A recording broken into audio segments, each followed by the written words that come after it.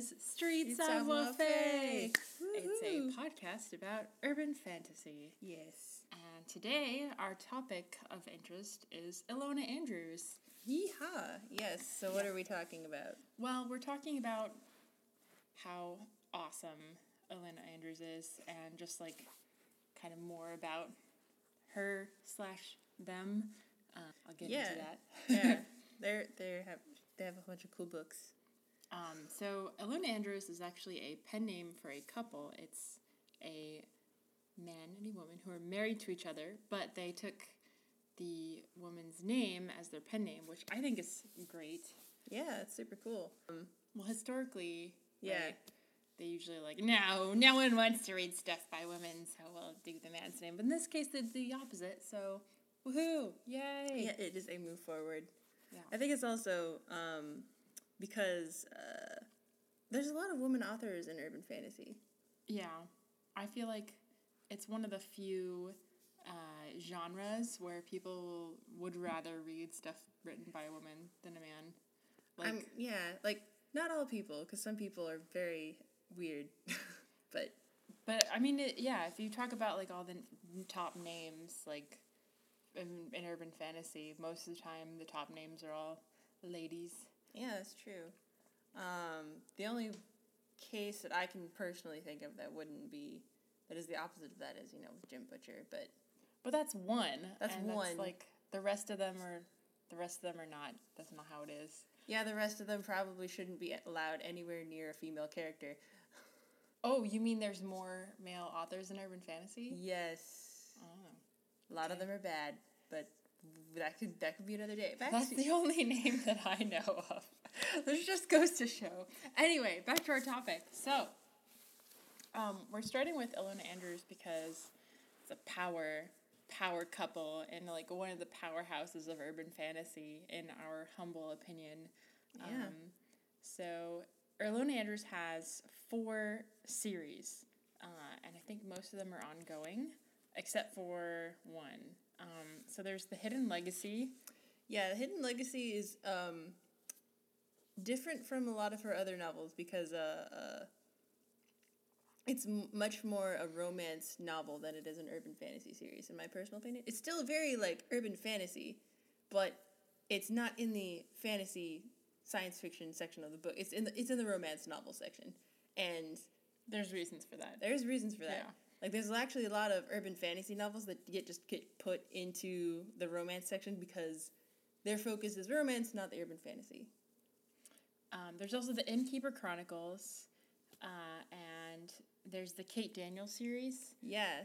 This is kind of the biggest series. There are 15 books in this series, and it's still going. Yeah, 4 of which I apparently don't own yet. Well, or they're hiding. Or they're hiding from me. Yeah. That's the novel that that's her first series. Yeah, I think so. Yes. And then the other book series, which is The Edge. That one's also slightly more towards the romance side than the urban fantasy side, but it follows...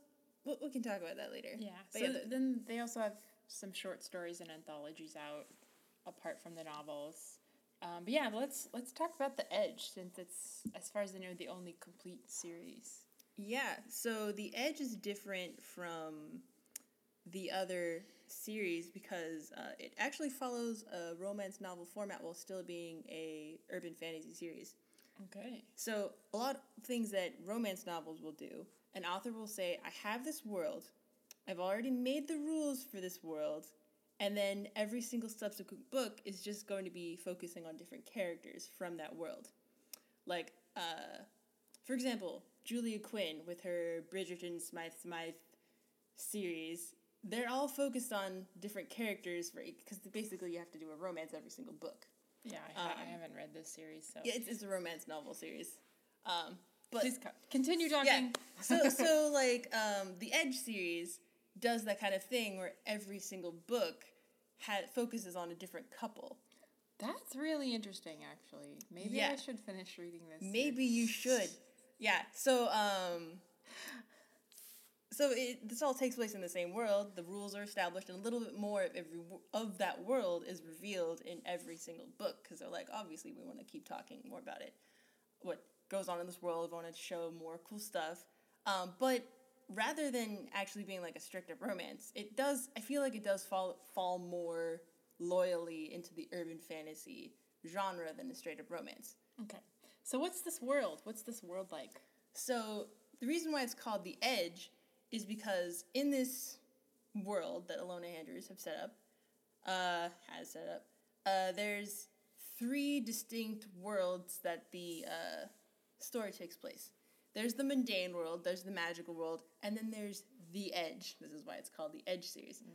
Because the Edge is where the magical world and the mundane world intersect and kind of live together. Okay. Yeah. So, and that's where most of the action takes place. So, like, in the mundane world, they have no idea that magic exists. They're all non-magical, whatever. The magic world is like a separate country from the magical world. Like, it's kind of like, from the mundane world, it's like separate dimensional-wise. Like, you cross over and it's like a completely different world that you kind of have to, like, drive through and go, Like Narnia. Yeah. But it For adults. Yes. Sure. And the Edge is where people who have magic, who are not very strong with magic, can live. Because basically, if you live in the magical world, your magic has to be like super, super cool, awesome, or else you die. Sucks. Yeah, and if you live in the magical world, in the non-magical world, you have no idea magic exists, and you don't have any magic. So generally people who live on the Edge are people whose magic is weak enough that they can just kind of cross through to the mundane world without, like, suffering horrible, horrible pain. Okay. Do they get, like, are there issues where, like, oh, someone in the mundane world noticed that you have magic, time to burn them? No, actually. No. Not that I remember. Okay. Cool. Well, that's cool. So, that's interesting. Yeah. The other one of the other series, Kate Daniels series. This is the juicy. I mean, they're all juicy, but this is, it's got 15 books, so there's, a lot more in them just because there's more of them. A lot more meat. Yeah. / tofu. If you're totally if you're vegan, yes. That juicy tofu. Excellent. So Kate Daniels follows it starts with, I think, Magic Bite. Is this the first book? Yeah, Magic Bites. So it starts with Magic Bites, and the world in this series is that Kate Daniels is a mercenary. She has magical powers and a mysterious past. Yes. It's only mysterious to other people. She knows what her past is. She's just like, but it's dangerous if I let other people know, because yeah, also the reader doesn't really know about it either. Yeah, because she's like, I don't want to tell you, reader. You might be a spy. You might jump through the pages and just rip out my throat. Nah, I think we would more likely go after Karan and say, you dumbass. I mean, shake him down, be like, treat people with respect, man. Yeah, yeah. So Curran is the Beast Lord, and one thing that I really like about this series is that, so basically it has shapeshifters. Yay.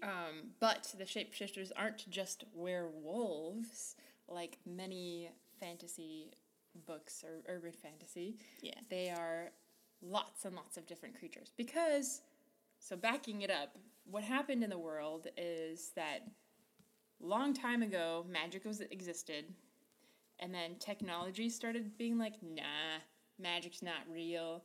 And then at some point, magic was like underneath the surface, being like, I'm hiding and I'm going to come back. It was very nefarious. And so it basically hit the earth, and now magic is real again, but it comes in waves. So it's like a post-apocalyptic world where the apocalypse was, shit, magic's real. Yeah, and it destroyed a bunch of skyscrapers and stuff like that. Yeah. And like technology. And so sometimes, and the idea is like eventually magic's going to totally take over again, but right now it's kind of like there's aftershocks. So then sometimes magic is like, I'm here, what up? And other times technology is like, no, I'm coming back. And they're just waves. So sometimes they'll be like, the wave's here, I can drive my car. And then the magic waves hit and they're like, mother shit. Yeah, that's one of the cool things that I really like about the series, how, like, there's this interaction between the disparate magic and technology and how the people have to adapt to a world that's constantly in flux. Yeah. You know. And, back to the shapeshifters. So they're not just wolves. So there's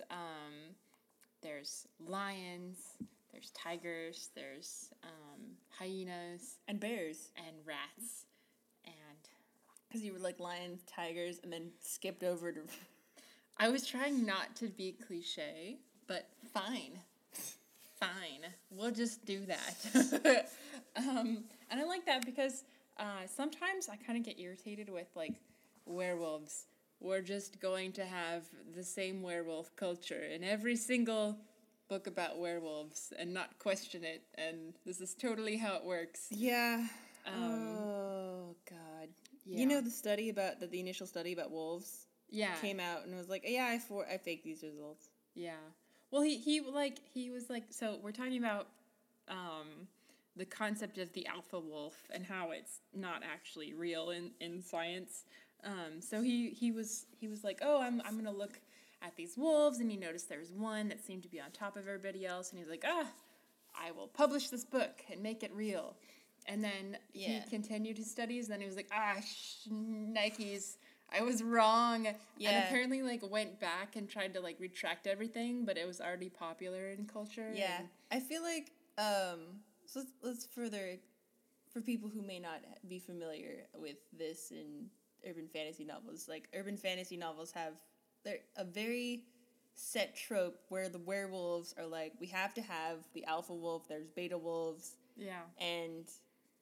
One of my favorite authors has this, and it's fine, but it's not actually based on real science. So yeah, I mean it's fantasy, so that's okay. But it's fantasy, you know, yeah. And the study, but part of me also feels like it kind of works ironically because in the study of the wolves, he realized that the result of the alpha pack thing happens as a result of wolves in captivity. Oh, shit. Yeah. So, naturally occurring wolves have, like, an actual family structure. But, wolves in captivity might adopt the alpha system because they're all wolves from different packs being forced together. Interesting. So, I think, ironically, knowing that, and with, how the werewolf trends happen in fantasy, they pulled it from a false fact, but then it ended up kind of becoming slightly more true. But I also feel like a lot of the werewolf tropes sort of reinforce toxic masculinity. Yeah, that's true. And hey, there has to be one werewolf on top, and we have to murder each other, and it's just like, no, stop. And especially with, like, the ones where, like, it can only be a man. And you're like, no, that's not really biologically how werewolves work. Or, I mean, how wolves work, sorry. Yeah. Werewolves don't exist. I'm just going to throw this out there. Or do they? Yeah. We're talking hypothetically about, anyway, but, like, real wolves, that's not really the case. I thought that, like, the family structure, they're just, like, whoever loves each other the most kind of gets the most social standing in wolf packs. Like, I groom you a lot, and so people decide other wolves decide that they want to. I'm just imagining this translating into an urban fantasy novel.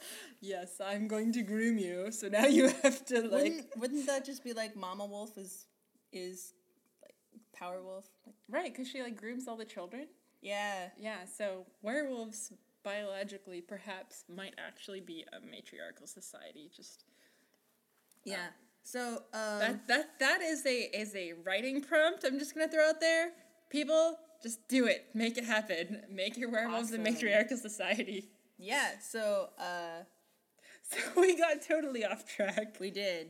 But that's okay. This is obviously a subject that we feel very passionate about. Very passionately. Yeah, because werewolves come up in urban fantasy a lot. They're very, very common.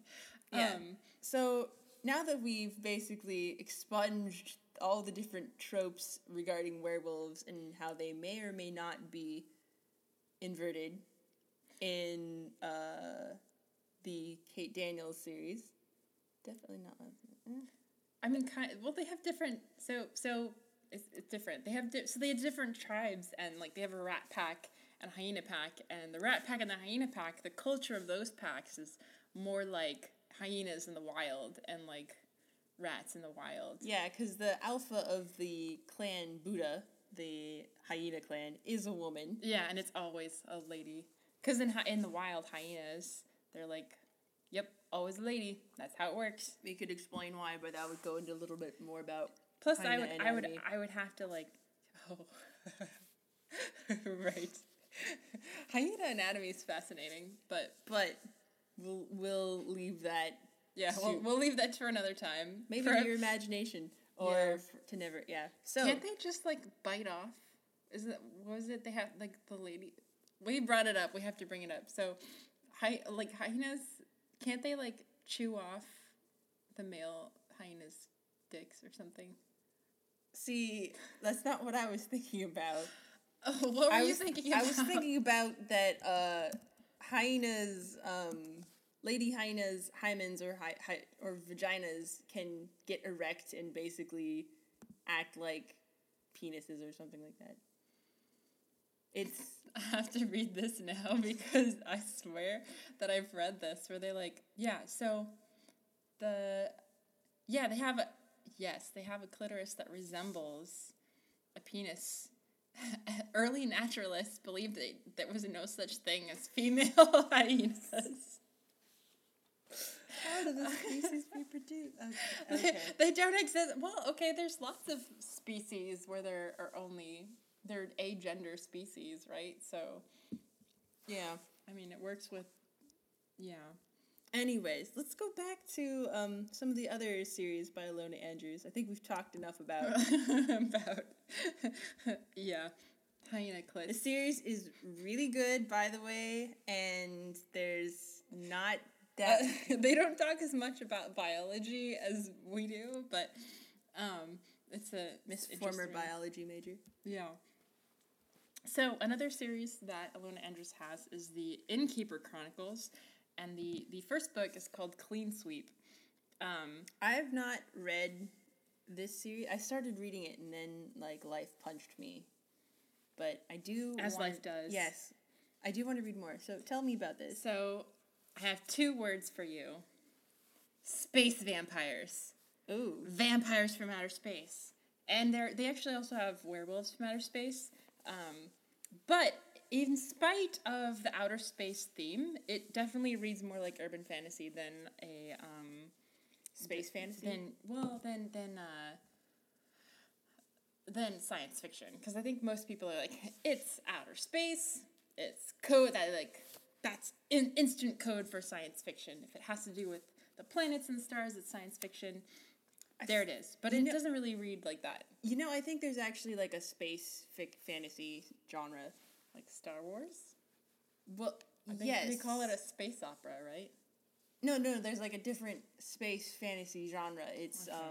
I actually read about it because there was this book series I read when I was younger that focused on a space unicorn. Space unicorn. Yeah. Flying through the sky. Yeah, no, there's actually a book series by Anne McCaffrey. I believe it was Anne McCaffrey. And I'm singing an actual song, Space Unicorn. Look it up. It's amazing. Yeah. Okay. But yeah, I think there's actually like a space it's not like a well-popularized genre because most people in publishing these days tend to say we have to publish under very specific genres because we want to sell money and actually want to have our books sell. What? Selling books. It's a market thing. It makes sense. Yeah. So, do tell more about this. Okay, so the main character, Dinah, I think it's pronounced Dinah, D-I-N-A, kind of like dinosaur, but... Probably not Dina. Yeah, Dina, I honestly don't know. I've never met anyone with this name, so I'm assuming this is how it's pronounced. But she's an innkeeper, but not just like a normal innkeeper. She's like this kind of species of human that has the ability to sort of merge with these things called inns, which are space way stations. Mm-hmm. So she finds an old dilapidated inn that hasn't had an innkeeper for a really long time, and she starts like changing it up and like kind of using her magic to make it more like an inn. So her magic involves like creating rooms just suited for very specific people when they come visit. And there's also space vampires and space werewolves. And, yes, sounds very intriguing. And things I really like about this series is that it's very unique world. The concept of innkeeper magic is very unique to me. Like, I don't think I've ever read any other book where they're just like, okay, except for Harry Potter, where they're just like, I have the ability to manipulate the room I'm in, but it's still different from how Harry Potter works. I feel like it is actually like a extension of the whole witch idea where they have a place of their own. Maybe. Because, there's a lot of stories in fantasy and, old folklore where there's like a witch in a cottage. Yeah. And, they have their place that is their domain. Yeah. Kind of thing. And it follows the rules of conservation of mass. Yeah. So, I mean, like, this particular inn also like, she has to feed it things sometimes so that it can grow. Like, if it's, I think she had to, like, send people out on a shopping trip and bring back a lot of wood, and then, like, fed it in, and the inn kind of consumed it, and it's like, aha, I'm full now. Yeah, and the main character also feels really different from a lot of urban fantasy stuff. Because she's not a gun toter. She doesn't run around and, like, my weapon of choice is murder. She's like, my weapon of choice is murder. She's like, okay, you will sit in my inn and you will be comfortable, goddammit. That is my job, and my job is to make sure you're comfortable and happy. And then it's when people come around and are like, I want to mess with the people in your inn. She's like, you're not going to, because I'm the innkeeper and it's my sacred duty to protect them. Yeah, that sounds... Yeah, it's definitely not like a lot of her other protagonists. Yeah. And the other thing that I really like is that unlike any of her other books, she was releasing this story on a weekly basis, like a chapter basis, by like week by week, and that was really fun to be like, here's a chapter. Next week, you will read the next chapter. Oh yeah. And it was also fun because like you could see what other people were commenting on the chapter. So some people were doing like that, I'm the first one to comment. You're like, ah. 90s. It's adorable. But like but it was fun because they were a simpler time. And it was like you got to interact with other members of the community, and I really enjoyed that, and like seeing how other people thought about the chapter. They're like, "Oh, I love this part and I love this part." And it's always basically just people being like, "Yeah, I love this." And you're like, "Ah, the internet has a place where there's positive comments for once. What is going on?" So I really like that. And that, that's not just about, I guess, the story, but it's also about how people interact with the story. It's kind of fun to see like people doing that. And I think one week they had like a post about like, these are the people I would cast as the characters if I was doing this as a movie, and it was like really fun. Yeah, that was fun. So it was not just a unique world or unique magic or unique character, but it was like a unique format. Yeah, it was a unique format and a unique interaction that doesn't happen that often with books and with even in the world of Facebook and Twitter. Like, people are interacting with the authors all the time now, I guess. Yeah. But this felt more personal because it was on the blog and not like on Twitter, which is just Twitter. Yeah. So they're apparently upgrading their character limit. Yeah, I don't want to get into that. Yeah, but that was what I liked about it. Hidden Legacy. Tell me more. Yes. So Hidden Legacy is another series by Alona Andrews, and currently is the only series which is shelved in the romance section. I feel like this is an interesting choice because, like I mentioned earlier, a lot of romance series, they don't, they'll do this thing where they set up a world, and then every novel basically focuses on a different character because they want to get that whole, oh yeah, let's do this whole very romance stuff. So the Hidden Legacy doesn't do that. It actually, 3 books follows one couple. Yeah, that's interesting. Yeah.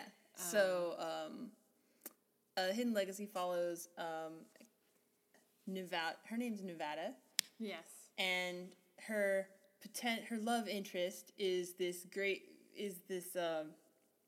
Rogan, otherwise known as Mad Rogan. And the world in this one seems like there's all this hierarchy stuff. Yeah, there's like extreme fascism. Extreme magical hierarchy with the primes and with this sort of separation between like caste system, and class warfare, which doesn't really because there's primes and there's like so. It's based off of magic, right? Like, who has the most magic blood? Yes, it's, basically magical royalty.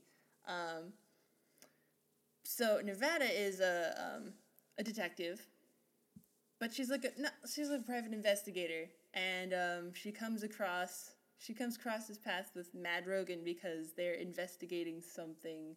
It is interesting. Like, they're investigating something. No spoilers. Yeah. We don't want to tell you because it's spoilers. It's not because we forgot what happens. The particulars of what they were investigating, you'll find out if you read it. Yes. So, and her magic is interesting because most of the other characters who have magic in Alona Andrews' books, it's very destructive. Like, Kate has this magic that she doesn't use for a good, 4 books, at least. Oh, yeah. But it'll fuck you up. Yeah. Yeah, don't cross her magic. Don't. So, Nevada's interesting because her magic mostly focuses on getting the truth from people. She's like Wonder Woman! Ah! I love it. Yeah. Ah, yes. And, sometimes the truth can hurt. So there's that. It's interesting because, like a lot of the other books talk about family loyalty. Like in Alona Andrews, there is this whole pack mentality. You mean the Kate Daniels? The Kate Daniels. There's pack mentality. There's found family, and there's the family that you were born with. Problem. Blah blah blah. So in Hidden Legacy, there's a lot of stuff about the differences between family that you grow up with and family that you make. Like, Rogan's family, fuck those guys. What I also think is this is basically like the only series of hers that the main character is actually like firmly embedded in her family. Yes. Like her biological family. Like Kate Daniels, no. In the Innkeeper Chronicles, no, she's not firmly embedded in them. The Edge series has a little bit of family stuff in it. Like, in the first one, On the Edge, the main character, the protagonist in that, is very loyally bound to her 2 little brothers and to her grandma and to their, corpse grandpa. Actually a corpse. We're not saying, her grandfather is corpsey. He's actually a corpse. We're not being ageist. There's necromancy in this book. And, Bayou Moon, there's this whole family thing going on where there's this family that lives in the middle of the bayou because everyone else is like, you guys are fucking weird. And they're like, no, fuck you. Yeah. That's the book. They go back and forth. Fuck you. Until they're like, oh yeah, good idea. Yeah. Faith's Edge and Steel's Edge, not so much. But at least the first two, there's like definitely a strong family thing. So what I think is interesting about the Hidden Legacy is the word Nevada means snowed on. I think it's like Nevada. It's like nieve is like snow, so Nevada is like it's got snow on it, basically. And the first book is called Burn for Me, so it's very it's a very small play into like ice versus That's fire. hilarious because the second book has a whole bunch of ice stuff. And is this the one White Hot? White Hot, yeah. Yeah, so there's ice and there's fire, and they kind of casually have that without throwing it in your face. Yeah, the third book is like Wildfire. I haven't read it yet. I guess they are, yeah. So what do we love about Ilona Andrews, other than the stuff we already said? Her action is amazing. Like, the pacing, it's always like, oh shit, something's happening. Shit, something's happening. Ah! Yeah. And then you're like, oh god, okay, phew. And then you're like, no, it's happening again. Ah! Like, ah! It's very intense. Yeah, when I'm reading the books and Briar's nearby, she's like, can you just, like, be quiet? Like, because I'll be like, oh no! And then I'm like, oh no! Yeah. And just out loud. It's like, okay, I get it. It's very exciting. Like, in spite of having only read the first book of The Hidden Legacy, like, there's definitely some moments where my heart just fucking drops.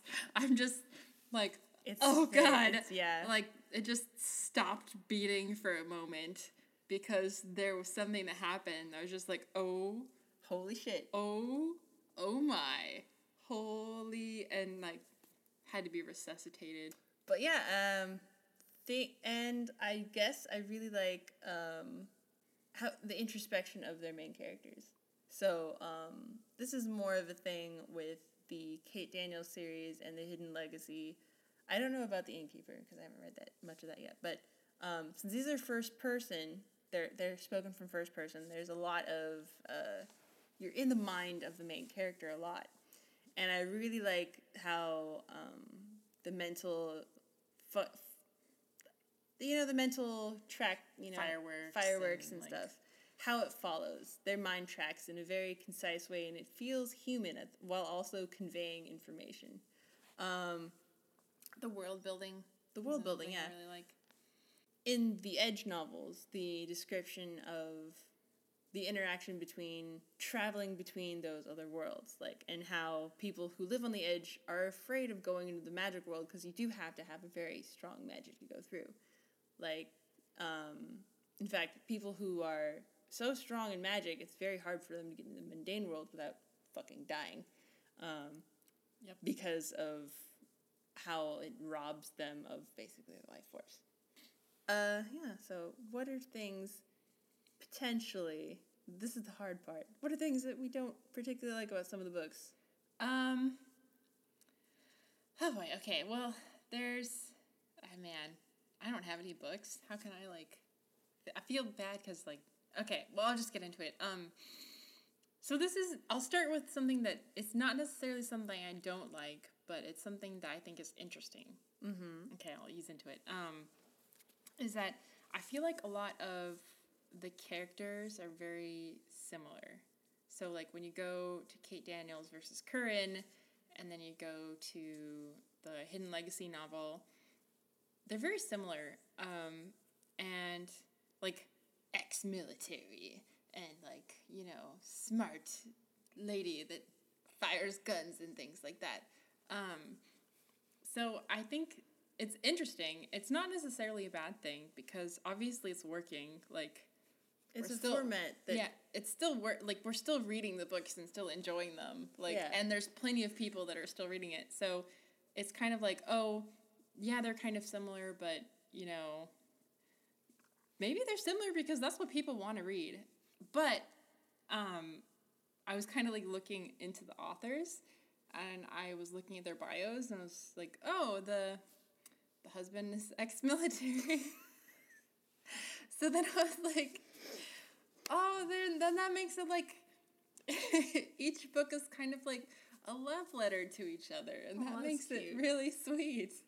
I mean, you can also interpret it as Mary suing, but there's this. I prefer to think of it as like love letters. Yeah. To each other.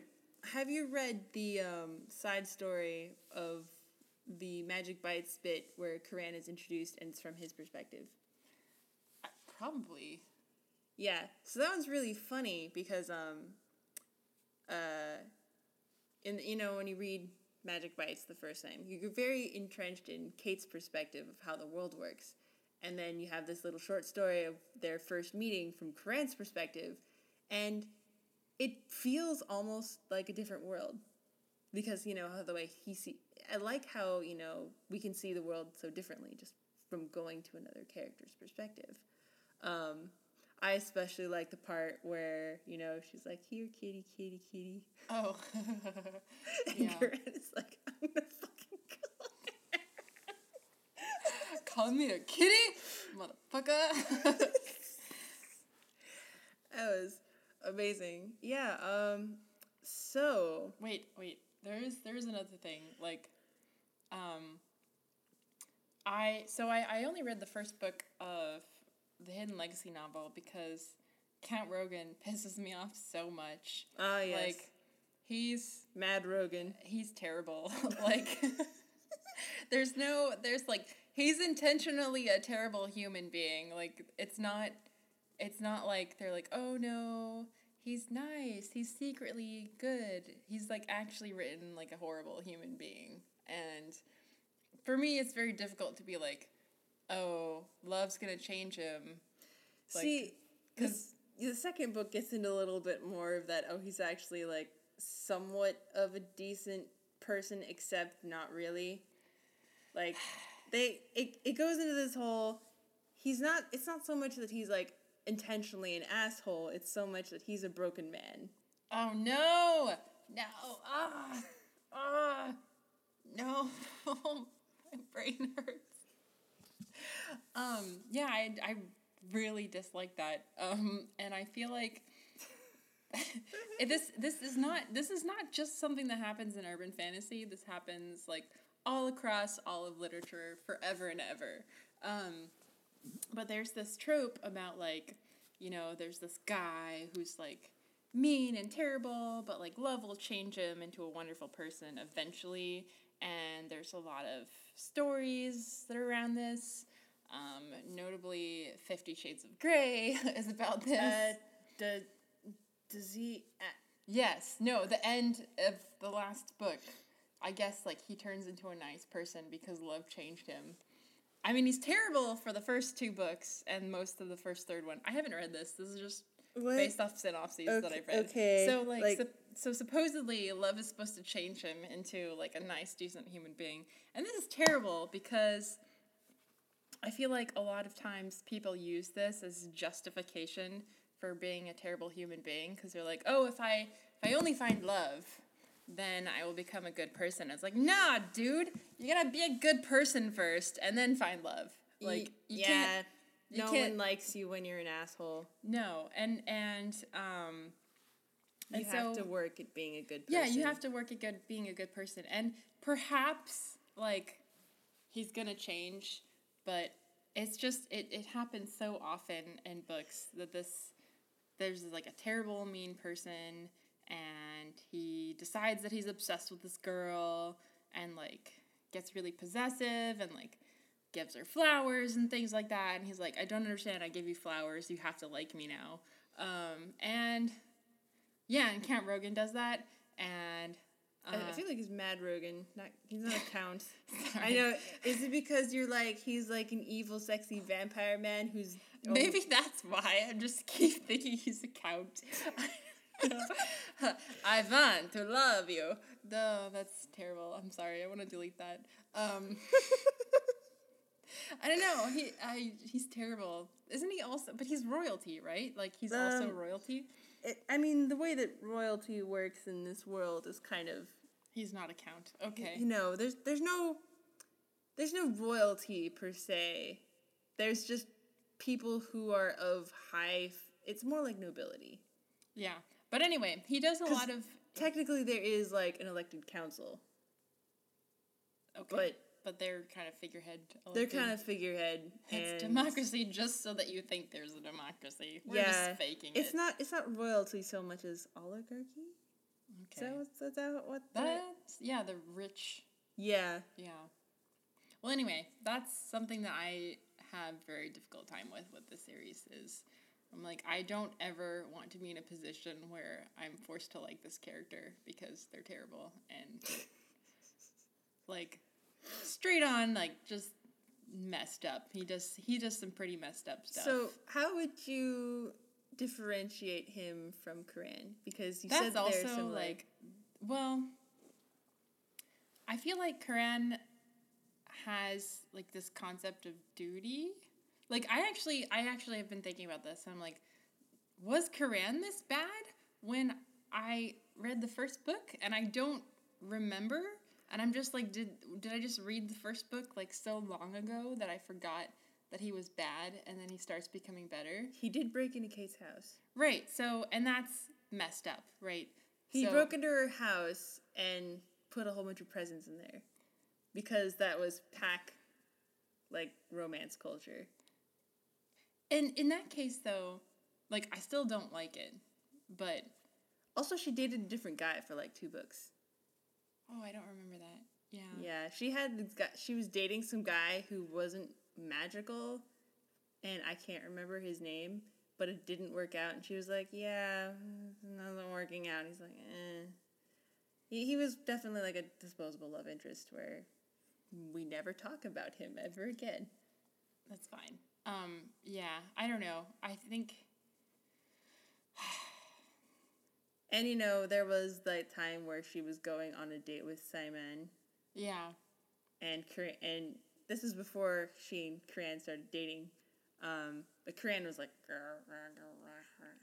Right, but and this is kind of what I'm talking about when I feel like a lot of the way that they talk about werewolves sort of legitimizes a lot of toxic masculine behavior. Yeah. So, like, you shouldn't break into people's houses.